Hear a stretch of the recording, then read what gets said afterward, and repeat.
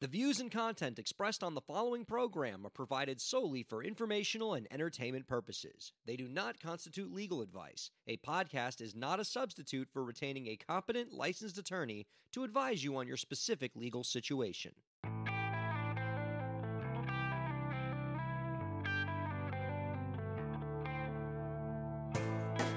How's it going, everybody? Welcome to the show.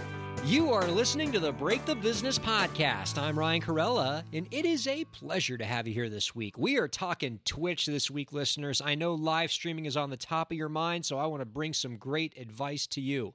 Our guest this week on the program is an acclaimed business development consultant, a live streaming expert, and the author of Twitch for Musicians, an ebook and online course that teaches musicians how to produce a Twitch channel, grow a fan base, and earn revenue on the Twitch live streaming platform. You can find out more about our guest's work by visiting www.twitchformusicians.com. We are happy to welcome Karen Allen onto the Break the Business podcast. Hi, Karen. Hi, thanks so much for having me. So excited to have you. Man, could this topic be any more important? This is the time to talk to you. Live streaming is on the top of mind of all of my clients, of the folks that listen to this podcast. It's where the industry is going, and the COVID pandemic has only brought us here quicker. And so I'm excited to ask you a lot of questions about live streaming and about Twitch specifically. And I always told myself that if I ever had the opportunity to speak with a Twitch expert, I would ask him a little bit at first about the history of it, because this is something that's always interested me. Musicians have taken over Twitch. It seems like there's lots of great music being done there, but when Twitch started, it was a platform used by gamers. It was a place where people streamed gaming. And so I'm curious, as somebody who's spent a lot of time studying Twitch, do you have any insight on how this platform that was used by gamers to stream video games, how did it become a haven for musicians?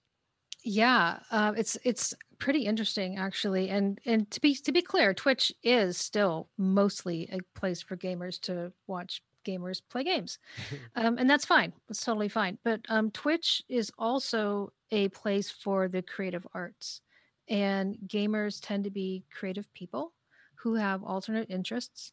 So over time, other categories have sort of organically formed. That gamers wanted to stream in. Maybe gamers didn't always want to stream them playing games. Maybe they wanted to do some art or play some music, or, just there's a whole category called just chatting, which is kind of a catch-all for things that you're just doing in general. So yeah, people like doing more just playing games on there, and it ends up being sort of a creative arts hub in that sense. And the music category just sort of organically formed. And what I really like about a music category being on a larger service like Twitch is that there was no expectation for it to succeed.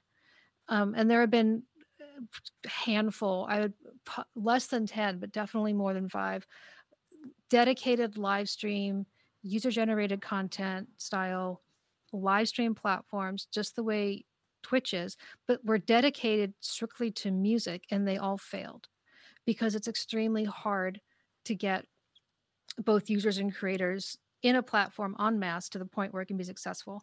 And it's hard to do it with a category that's sort of small like music. So it was kind of a wonderful, happy accident that this music category evolved under Twitch, and there was no business expectation for it to be successful in any way. And it really gave it the 5 years it needed to develop. And that's really how long this category has been there. People have literally been streaming music since 2015. And it's been growing, a bit every single year, and Twitch has been getting behind it more every year. A year or so before this pandemic, they actually created an entire music department within Twitch specifically to support the music category. So Twitch's supported music is not a reaction to the pandemic. It was just an acceleration of what they were already doing. And it's sort of, unveiled itself to the world as this incredible resource for independent musicians who are looking to, chart their own course and find a fan base and deliver, engagement and quality to that fan base, and then monetize that fan base. So as a business development consultant, what was it that first got you interested in Twitch that made you say, hey, I want to write about this? Was it just the idea that it was this music community inside a larger community? Is it just the really cool user base that Twitch has, this really welcoming community that exists there? Well, I got my socks knocked off by live streaming in general in 2016 when I discovered YouNow, which is like Twitch, but mostly for teen and teen friendly content. It's not really a gamer place. It's just sort of a general, anything you'd see teens doing on YouTube, you'd see them doing on YouNow. So I started streaming there because I couldn't understand why teenagers were paying, per channel to voluntarily. You can watch for free like you can on Twitch, but voluntarily subscribing to these channels for real money, and buying virtual goods for real money for content that was very similar to what you would see on YouTube. And I couldn't really figure that out. It didn't make sense to me. So I started streaming, and then it immediately made sense to me. I completely got what they were paying for and what was happening there and why it was worth it. And then I started looking at other live stream platforms, and that's when I started looking into Twitch, and I found this music category there. And it was sort of like what we've been hoping would materialize for the music industry since, we first got into digital in the 90s. It was really, really extraordinary. And I saw artists literally making a living there. And if not making a living, definitely making a nice side hustle, and certainly making a hell of a lot more than they would make through Spotify and Bandcamp as an indie artist. So that was really, really like game changing for me.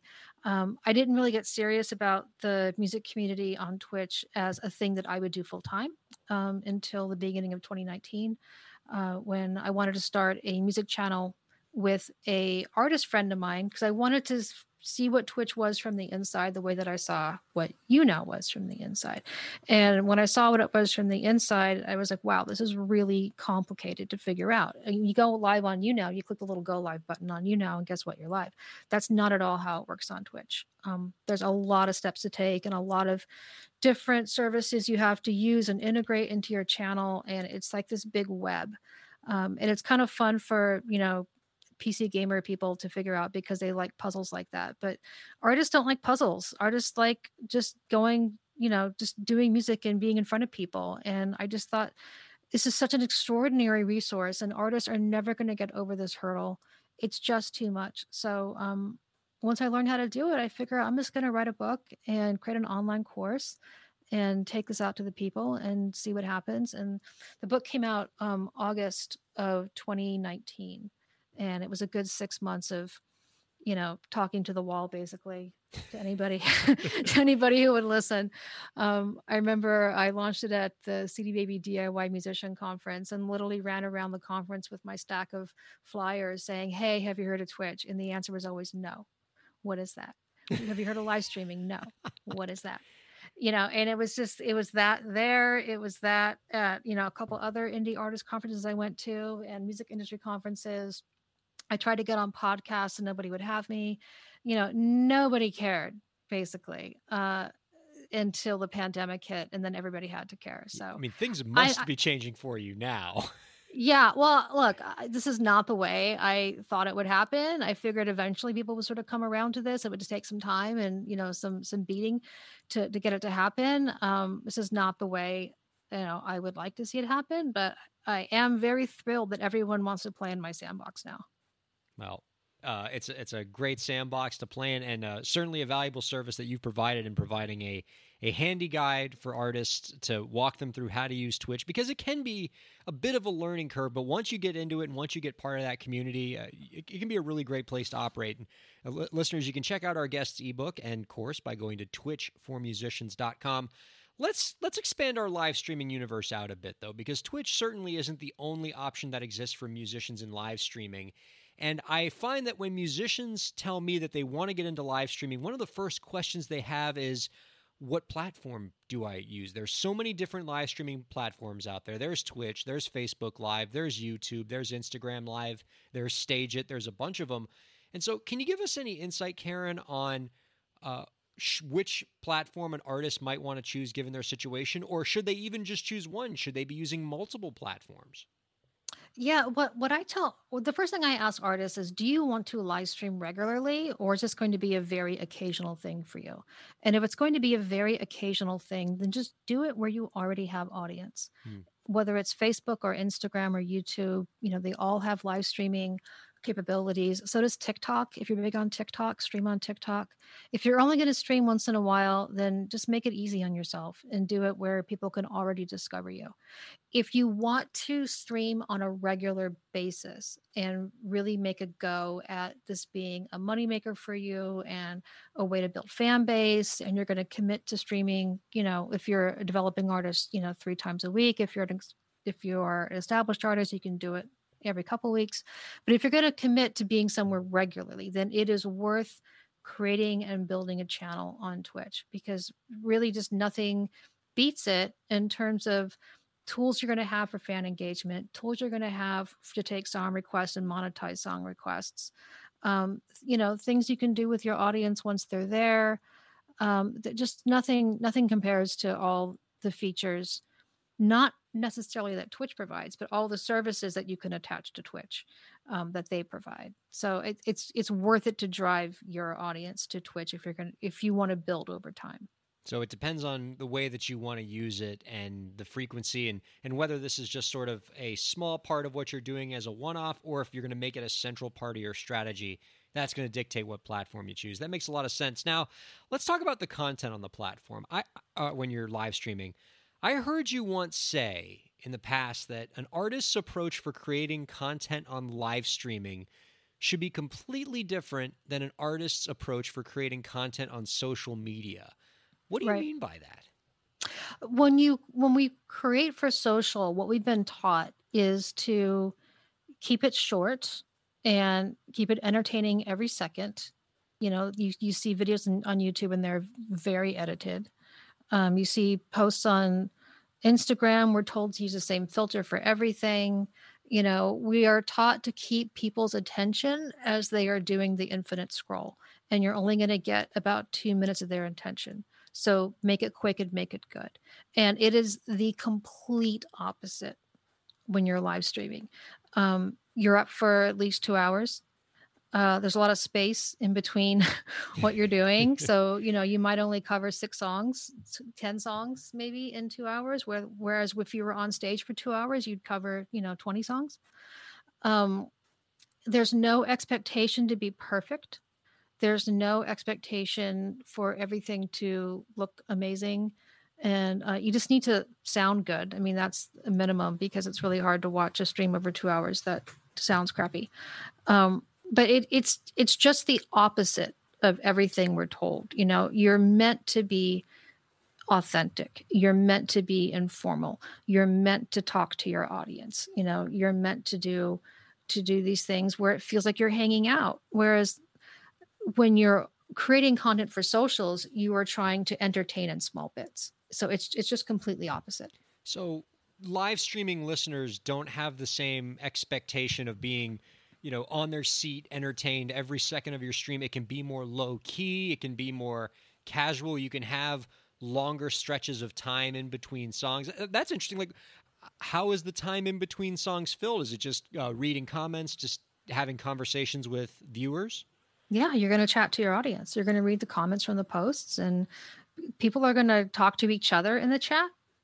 And you'll read the chat and respond to people. And maybe, I don't know, maybe you're just a talkative person and you like to talk about your songs and what else is going on in your life. And, that's really where a lot of the community gets built, is this time in between the songs. And any live streamer will tell you this. And the deal with content on live streaming is that community actually beats out content. So it's actually content wrapped in community. So whereas your socials is very content first, community second, the community follows the content. It's the opposite on live streaming. What you're really doing there is hanging out with people and playing songs. Like, think of it like you had people over to your house for some beers and music. That's what you're doing on live streaming. It almost sounds like when a musician is live streaming, it's the stuff between the songs that actually builds the community and builds the audience and grows the audience. Yeah, for sure. And obviously the songs too. People like to be entertained, but people end up, they create little families, little communities amongst themselves. There's the community dynamic from the creator to the audience, and then there's the community dynamic between the audience as well. Like they all kind of get to know each other after a while, and like especially if you already have fans, there's nothing like hanging out with people who like the same thing you like while that thing is happening. And that's a big part of what live streaming is all about, and something you definitely have to think about, how to grow. And the people who are good at it are the ones who do well. And maybe that's what makes live streaming such a powerful piece of content during a pandemic, because not only are we all hungry for great music and we can't go out in bars and watch it, so live streaming gives us that, but when we're all quarantined in our homes, we're desperate for community as well. We're desperate to connect to others, and to the extent that a good musician live stream can provide that for us, that's all the more valuable to listeners or viewers, For sure. And that's why Zoom is so huge right now too. That's why House Party got so big. Yeah. It's that immediacy. It's the I do something, you do something. I did something, I see it on the screen. I make a comment, the person responds. It's not like this whole time shifted experience where, we're very aware that we're just on the couch doing the infinite doom scroll. We're actually like in a conversation talking with people, and there's something really powerful about that. It's a rush for creators. Now, I'm not a musician myself, but I did dabble a little bit in live streaming at the beginning of this pandemic. I worked with the organization Sweet Relief, where we put on a 8-hour telethon using Zoom and Facebook Live to raise money for Sweet Relief. And we got about 30 or 40 independent musicians to drop in on Zoom using this live stream. I don't know how we pulled it off. Like, even as I think about it now, it seemed like a technological impossibility, but we made it happen. And just the rush that we all got from doing this telethon together, because we got that real-time feedback from the audience. We saw the community slowly build over the 8 hours as we were raising more and more money. There's nothing like it. It's not like anything else I've ever done as a content creator. Like, it does not. It's super fun, isn't it? That's the thing. The dirty little secret is that, live streaming is fun. It's really fun. Huh. Like coming up with a content calendar for Instagram is not fun. Yeah. It just feels like work. And live streaming doesn't feel like work. It just feels like fun. So how are creators translating the live streaming experience into dollars for them? How are musicians using this platform to pay their rent? Because it's not like you can, at least not easily, charge admission to get into Twitch. Now, I know with platforms like StageIt, you can actually charge admission for people to watch your shows. But for other live streaming platforms, how are artists monetizing? Yeah. So when it comes to these freemium platforms, free or freemium, there's ways to do it. So like Instagram, you would just post your PayPal link or your Venmo. Facebook, same thing. Post your PayPal, post your Venmo. They do have virtual currency called stars. So you're going to spend money buying stars, and you're going to spend stars on streams. It's been limited only to gamers, and they're rolling it out to all streamers, but I haven't seen the streamers that I work with actually have access to that yet. So I'm not sure how that works. YouTube is free to watch and free to stream. And you have to qualify into their monetization. And you do that with general stats around your YouTube channel. So a certain number of views on your videos and subscribers and those sorts of things. And as you qualify into their levels, people can actually pay a subscription. It's not called subscribe because subscribing to your YouTube is free. It's called something else, but they can actually pay to subscribe monthly to your channel, and they can buy virtual currency. They can spend it on little graphics called stickers, or they can pay for something called Super Chat, and Super Chat will highlight their message in the chat. So that's them. TikTok works a lot like Twitch in that there are subscriptions, and there's also virtual currency, and you spend the virtual currency in the stream to make animations appear on the stream. But also with Twitch, you can use a couple of streamer services, and one is called Streamlabs and one is called Stream Elements. And you can take donations through your web pages on Streamlabs or Stream Elements for basically anything you want to charge for, and in any amount. So that's where a lot of artists sort of cycle through their donations on song requests. So you can go to a streamer's page on Streamlabs or Stream Elements and say, here's $5 and here's my name, and I want to hear this song. And that goes into a little queue that the streamer can watch. And they know that so-and-so gave them $5 to play X song. And streamers make a lot of money doing that. That's really great to hear. And Yeah. I'm all for models that sort of get rid of all of the middle people between creators and those who consume the work of creators. And live streaming just seems like a great opportunity to make that happen. Before we ask you our last question that we ask all the guests on the program, I want to get one more advice question from you.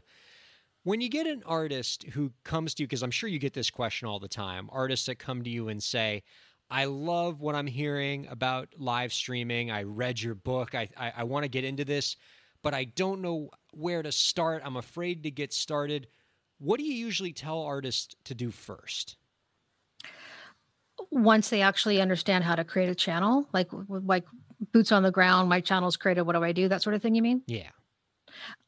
You know what? The first thing I tell artists to do is spend time, if you're going to be on Twitch, spend time on Twitch. Watch the other streamers, become a part of their communities. You never want to promote yourself overtly in their streams, and you never want to say I'm going on in an hour, come see me, because that's called stream sniping and it's considered to be rude. But go and find other streamers who you think you might share audience with, even if you're not the exact same kind of artist. So maybe they're not a female singer, songwriter, guitarist, but maybe you think their audience would dig you. Go be a part of their communities. The same way when you move to a new city, you would go to the clubs and start meeting the bands and sort of ingratiate yourself into the artist community. Do the same thing on Twitch, because artists are really able to help each other on Twitch. And it is one big, large music community. And you sort of want to find your tribe within that. And if you do that, it's going to be a lot easier for you to find new fans and to grow, and to get advice, from other streamers who've been doing this longer than you. It's and then people know who you are and they'll come check out your stream, and you're not, starting from completely zero. So that's my advice. Just, be aware of the scene around you and become a part of the scene around you. It's great advice because, I mean, above anything else, the Twitch community is an awesome one. And so it's something that you as an artist should get involved with, just because the people on the platform are so cool. And, what better way to become part of this community than to do it to help move your career forward and to get you started with this awesome medium of live streaming. If you want to find out more about how to use Twitch, check out our guest's work by visiting www.twitchformusicians.com. Our guest, Karen Allen, has an ebook and a course at that webpage that you can check out and get your Twitch game on point. Karen, this has been an absolute treat. Thank you so much for doing this. Before we let you go, one last question. Do you have any last tips to share with the indie artist listeners out there to help them move their careers forward? Yeah, I'm always surprised that artists don't read the trade magazines, because they're all free and online, and you just, that's where I learn about everything. That's where I learn about what the trends are and what's working and what's not working, and what the new cool company is. Read things like Variety that has a whole music department. Obviously Billboard be the digital section of that. I really like Music Business Worldwide. I really like Sherry Hughes' Water in Music, which is a Patreon, but she also has a bunch of stuff for free. Just, get yourself sort of educated about what's going on, and you'll learn so much that you just never knew about. And I don't know how else you find out about it unless, you go start to look for it. So that's just my advice, even though you're not strictly on the business side. That's where we talk about all these trends, and what's happening, and, what's the cool new thing, and what's working that people are doing. And it's just such an incredible resource, and it's free.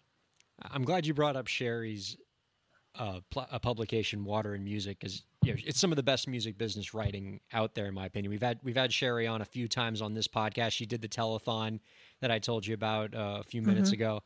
She's awesome, and I think her platform is sort of emblematic of what we're seeing now in the industry, which is new content models that are getting rid of the middle people and putting creators closer to fans. In this case, we're talking about music business journalism, and her platform being directly delivered to folks through Patreon.